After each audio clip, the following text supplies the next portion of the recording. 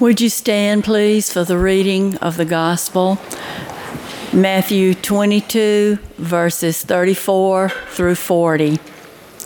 When the Pharisees heard that he had silenced the Sadducees, they gathered together, and one of them, an expert in the law, asked him a question to test him. "Teacher, which commandment in the law is the greatest?" He said to him, "You shall love the Lord your God with all your heart and with all your soul and with all your mind. This is the greatest and first commandment. And a second is like it. You shall love your neighbor as yourself. On these two commandments hang all the law and the prophets." This is the word of God for the people of God. Thanks be to God.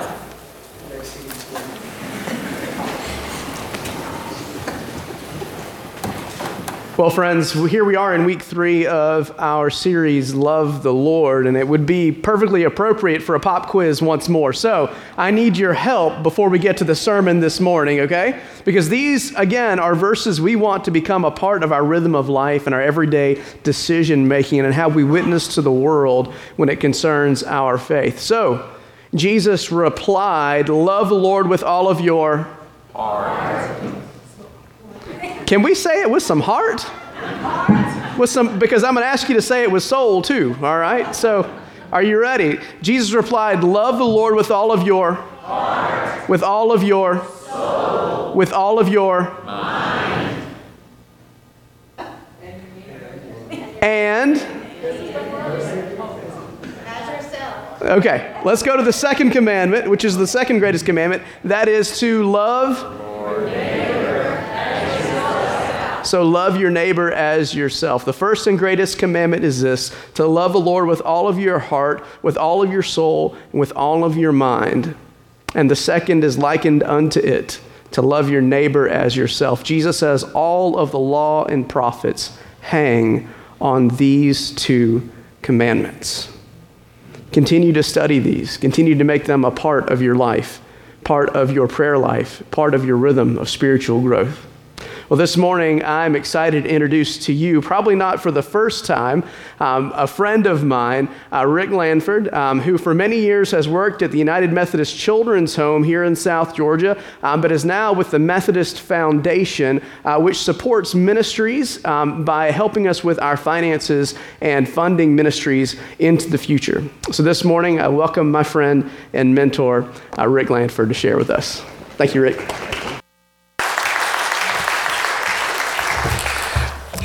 Thank you for that enthusiastic response. Let's try that again. Are y'all ready? Yeah. Now this is like the Georgia ball game. They just won the national championship, and here comes Rick Lanford. Go Dogs! We are a split family. We have one child who went to University of Georgia, graduated. I have another child who went to Georgia Southern, graduated, and I had another child go to the Coast Guard Academy. So it's a very eclectic group of us. The Lord be with you. Thank you. I like him with me too. Listen, this is a joy to stand in this pulpit. I have been here many times, but I have yet to be here with Dr. Jonathan Smith. And Dr. Smith, I tell you what, out of all the appointments that the church made in our cabinet and our bishop, y'all got the pick of the litter. Amen. Let's give him a round of applause. I know what you got because I was his mentor for 3 years during the RIM process. And, I want to say he learned everything from me, but he didn't. I learned from him and Scott Hagan and David Wood, all these young preachers. They taught me so much.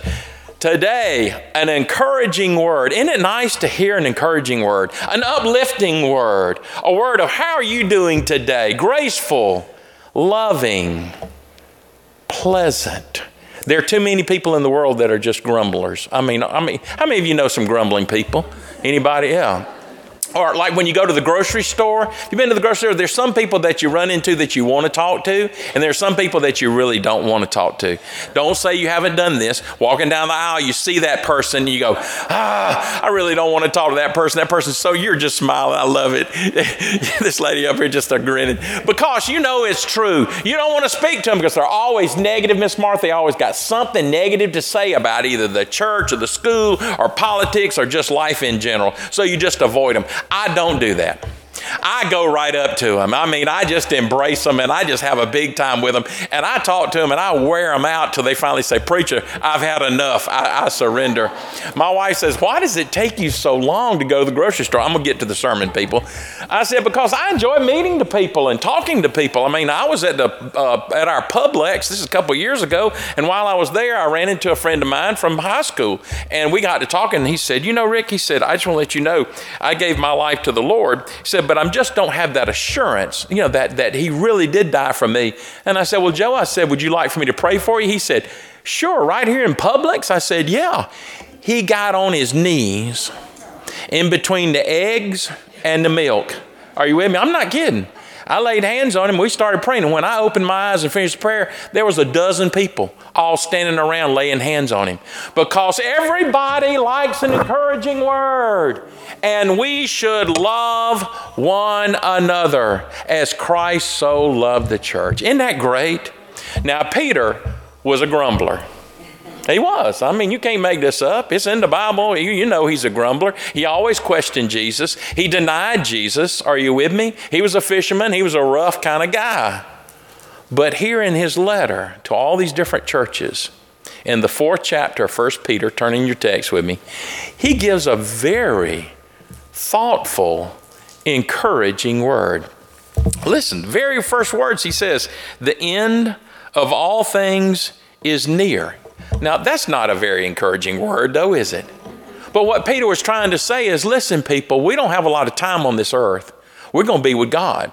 So while you're here, be nice to one another. In fact, he says, above all, love one another deeply, because love covers a multitude of sins. Isn't that a great word? Love covers a multitude of sins. Words create worlds. And sometimes, if I don't know how long y'all been married, I've been married to the same woman or lady for over 40 years. And let me tell you something, that first year was rough. Amen. Nobody else had a first Roger. Where's Roger? I just saw Roger. Where are you, Roger? Where's Roger? Where's Roger? Right, thank you, Roger. So, Roger, I'm going to pick on you today, Roger and Wendy. Don't tell me y'all have never had a grumbling word back and forth. Has it always been hunky-dory and sweet dreams and love? And exactly. And how long y'all been married? 17 years. 17 years. Isn't that a milestone? Isn't that wonderful? Let's give them a round of applause. Woohoo! 17 years. Because marriage, it takes two to tango, and you've got to be able to communicate. And sometimes I've learned in the 40 years of marriage, I've learned how to say, I'm sorry. Wait a minute. I'm really sorry. How about that one? And then here's the third one. I should have known better. I'm really, really, really sorry. And that's carried me a long way. And you keep looking at your husband. He needs to learn that, doesn't he? How long have y'all been married? See, you need to come up here. You want to take over for me? Because everybody needs an encouraging word. Because, again, words create worlds. I'm dressing, 6:30 in the morning. It's just getting light. And my window opens up into my neighbor's backyard. This has been several years ago. I used to train bird dogs. I've had dogs all my life, and I had about 7 bird dogs, but one of the dogs that I purchased was a golden lab. I got in Columbus, paid $500 for this dog. Now this is, 20-something years ago. And she was blue-blooded as blue-blooded could be. I mean, her mom and daddy were just, the pedigree was just crazy how good it was. And I just had to have this dog. So I went and bought the dog, and it was a family dog. I bought it for Easter, so we named her Gracie. And I trained this dog. I mean, you know, I worked with this dog for a couple of months and trained her sit, stay, heel, retrieve, had her on sit, you know, back, side, just back and forth, went to the dove chute. And one lady said, "Preacher, you killed the symbol of the Holy Spirit?" I said, "Yes, ma'am, I eat it too." She said, "Isn't that hard to do?" I said, "No, ma'am, not really. If you give it a good lead, you can hit it about every other time." We did not get along very well. That first time I pulled the trigger, Gracie, unbeknownst to me, was gun shy, and she ran back to the truck. I paid $500 and invested my whole summer in training this bird dog. Are y'all with me? And when I got home, I said, "You're gone. You're out of here." I said, "Well, you know, we'll give you away to somebody or what?" My girls, "Oh, Daddy, you can't give her away. We love Gracie, did it?" So anyway, she became the yard dog. Well, not only was she the yard dog, she was the hoodlum dog, because she would go to my neighbor's house and dump the trash out of the trash can. And I'm thinking, why does this dog do this? And so, you know, I'm dressing, I'm putting on my tie, and as I look across my neighbor's yard, Roger, trash everywhere. And I said some words that aren't in the Bible. Are you with me, people? Are you with me, people? And I said, "Oh my gosh," and it was hot. I mean, it was like one of those August days. So I had to go pick up trash before my neighbor got up. And so I'm out there picking up the trash, and as I'm picking up the trash, you know what I'm saying? When I put my hands on that dog, I'm going to beat that dog. I mean, I'm going to let that dog have it. And about that time, here comes Gracie. She's just wagging her tail, and she's looking up at me. She says, "Hey, boss man, how you doing this morning? Look what I did. You're getting a little overweight, so I thought I'd help you out and give you a little exercise this morning." And before I could say something to her, because she was just so sweet, you know how a lab looks. It looks like they're always smiling. And she was just wagging her tail, and she's looking up to me. God really spoke to me, and God said, "Rick, I wonder how many times, do you know how many times I've had to go pick up your trash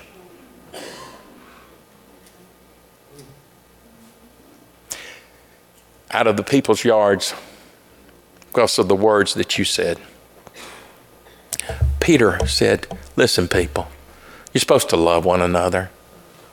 That's what Jesus said, didn't he? In the scripture, in the memory verse that you learned, love the Lord your God with all your heart, soul, and mind, and love your neighbor as yourself. And that's not always easy, is it? I mean, it really isn't.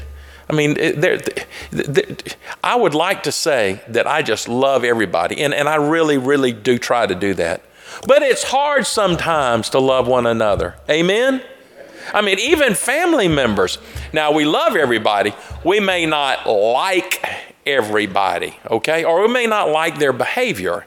There was one person in particular who I bird hunted with, and he was another trainer. And when we would go and guide, and he said horrible words. I mean, he had a potty mouth. I mean, bad potty mouth. And one time he took the Lord's name in vain, and I just looked at him. I said, "Sir," I said, "please don't do that." I said, that highly offends me. And I said, "I feel like lightning's going to strike." And he looked at me and he said, "Just who in the blankety blank do you think you are?" And I said, "I work for God Almighty." And I said, "I'm his warrior. And if you say it again," I said, "I'm going to knock you down." I'm telling you the truth.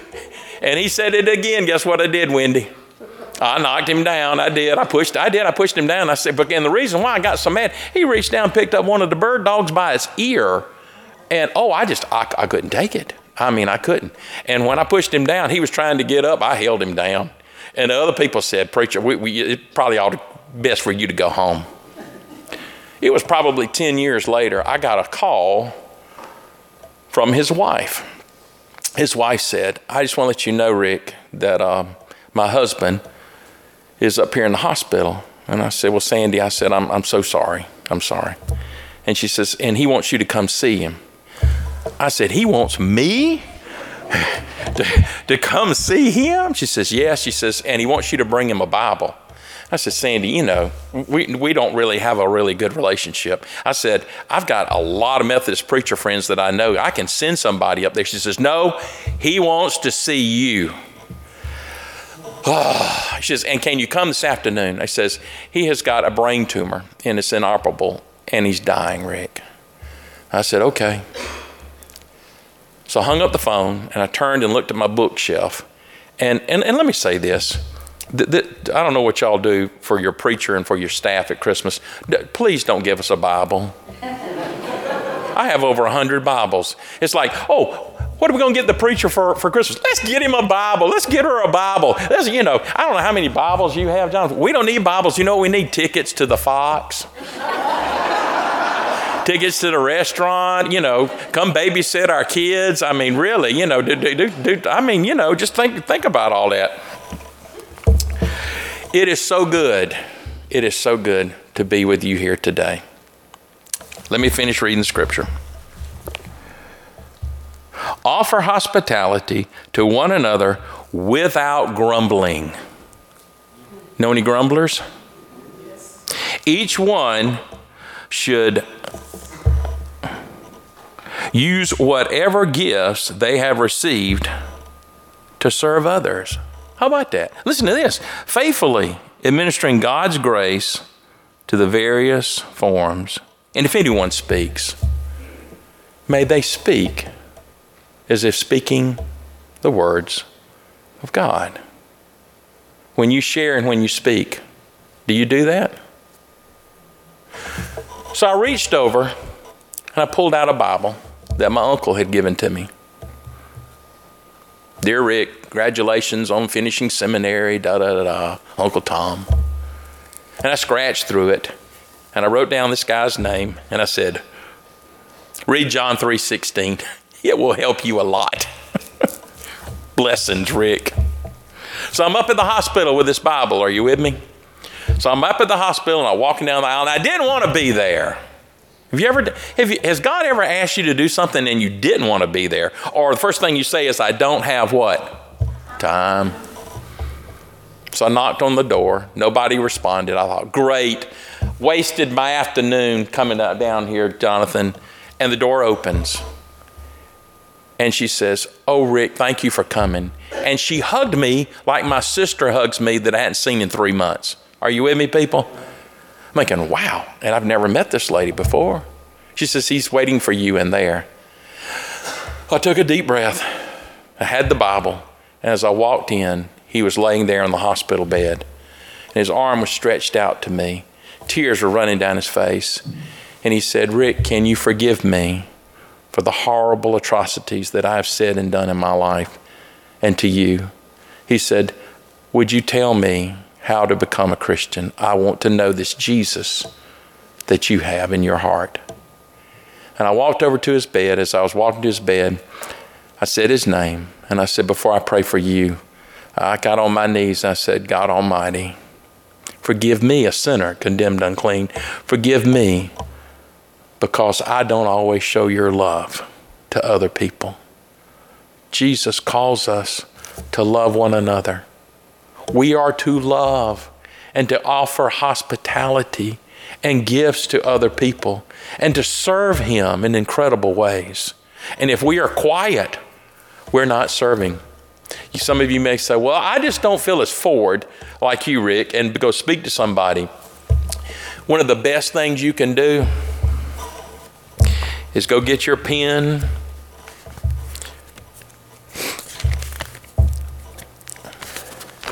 and write notes. This is a letter that I've had in my Bible for probably over 20 years now. It's from one of my daughters. And it is priceless to me because when I get down or depressed or upset about something, I can pick out that letter and I can take it and read it. And it speaks volumes to me. Write a letter to someone. When you walk to the post office or to the mailbox, what do? You take those letters and you go 13, file, and then you see a handwritten note that someone sent to you. What do you do with it? You take it in. You might get you another cup of coffee or fix you a glass of tea, and you just sit there and enjoy it. I wonder today if everyone here this morning simply wrote a note to someone who's not here today and just simply said these words, just want to let you know we missed you today. We missed you today. Isn't it nice to be missed? we missed you today, because a kind word goes a long way. When I was at the children's home, I would venture down to the post office every morning. Sometimes I would walk, many times I would not, but I need to walk. And I found myself in there with Lee and Mary and several of us, and I always would do a little devotion or like a little mini sermon, and Lee would usually say, all right, preacher, it's time to wrap it up. We got work to do. And before I could finish, the door opened, and in walked a young lady. I saw her first. I saw the cane. She had a long red cane with a black rubber stopper on the end of it. And I quickly recognized this is one of the students from the Academy for the Blind. And she tapped her way in, and as she was coming through the door, she inadvertently dropped her keys. I reached down, picked up her keys, grabbed her hand, turned it over, and put the keys back into her hand. And I said, here are your keys, sweet lady. And she said, well, thank you, kind sir. She said, my name's Teresa. I said, my name's Rick. She said, Rick, she says, you know I'm blind. I'm thinking, no kidding. And I mean, how do you respond to something like that? You know I'm blind. I stood there a minute and I said, okay. I said, well, you know I'm fat. And she very quickly said these words, Rick, you don't look fat to me. A kind word.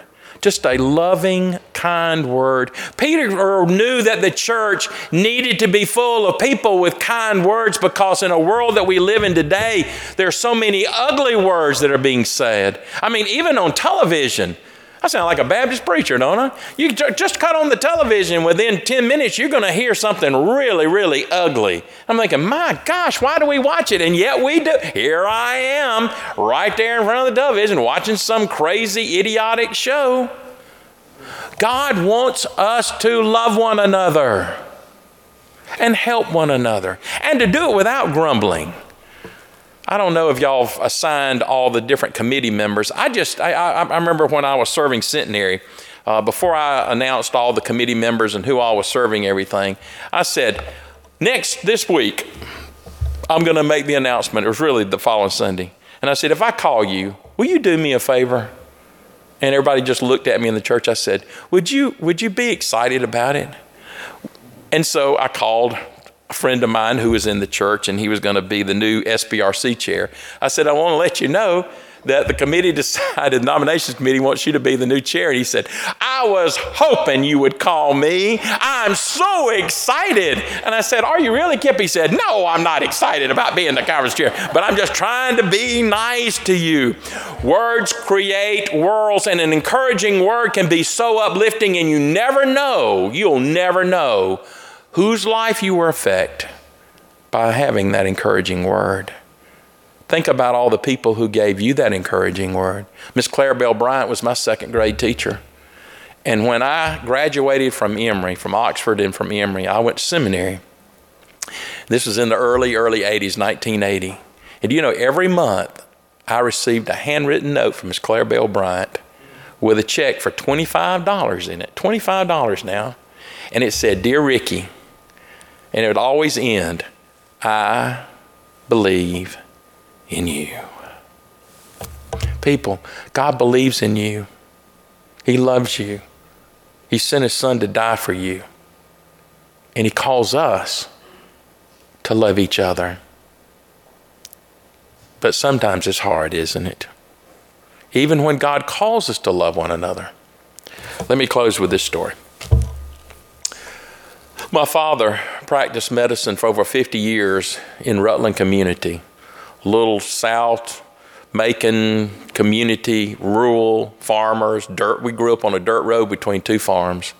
He received a scholarship to go to this rural area and practice for 3 years. His father died when he was 8 years old. So he got academic scholarships both to Emory and to the medical school in Augusta. He served for over 50 years, and he made house calls. You remember when doctors used to make house calls? Y'all remember that? Yeah. They don't do that anymore. You can do a teleconference now, I guess. I don't know, it's just not the same. Kind of knock on the glass. Hey, can you feel my forehead? Feel my forehead? My daddy used to call me, and he would say, this is before we had cell phones, when I was out at Pitts Chapel, he said, son, he said, he would call different pastors. If you put a patient into the hospital, he would call the pastor of that church and ask them to go see his patient because they were one of their church members. This is before HIPAA.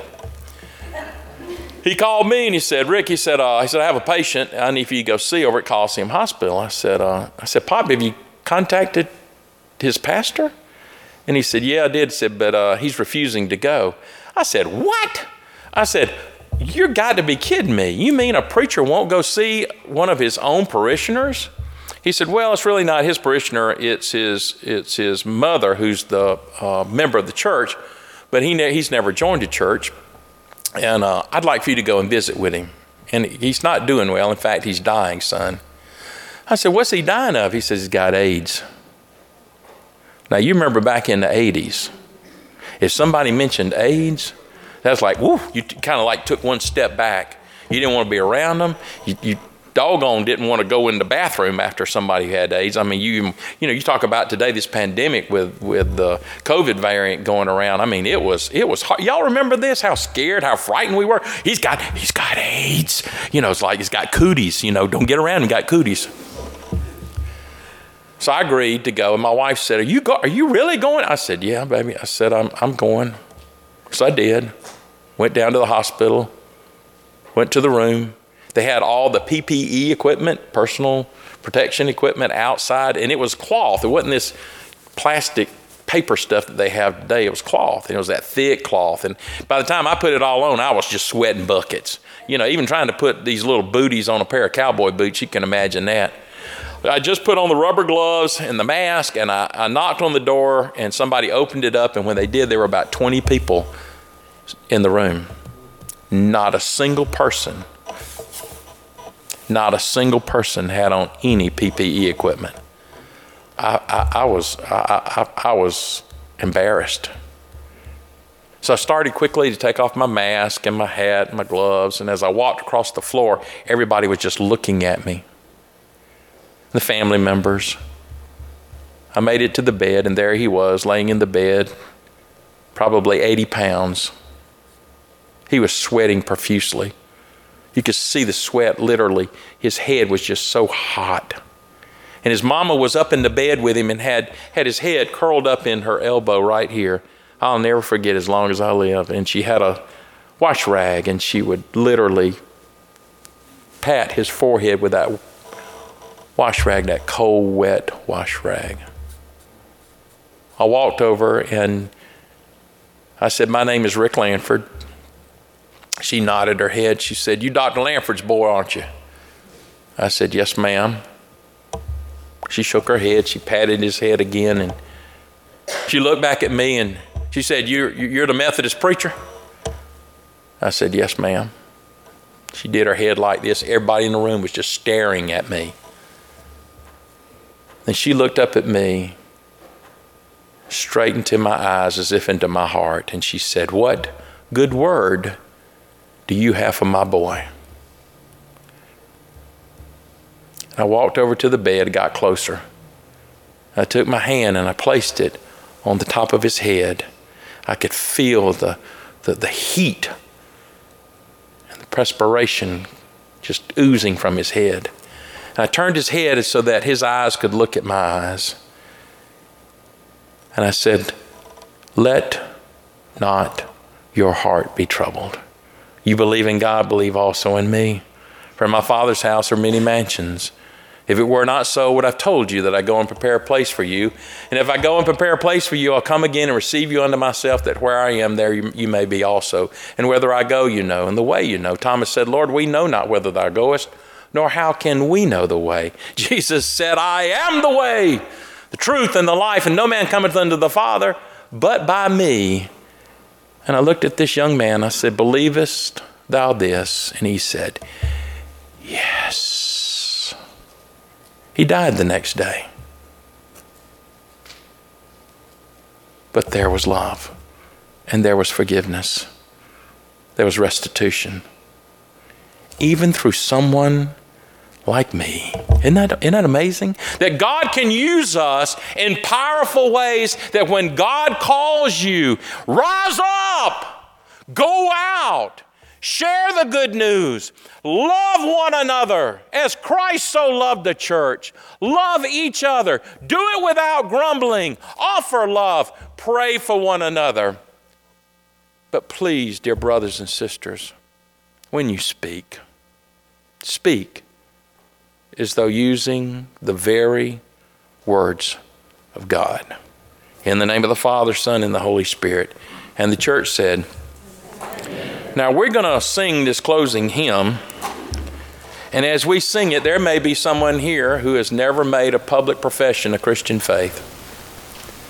And while we sing this hymn, I invite you to come and stand with your pastor, Dr. Smith, and I'll be down here on the front, and say, I'm ready to join church. Or you may be a member of another denomination, another church, and you just decide today, today today's a good day to join the church.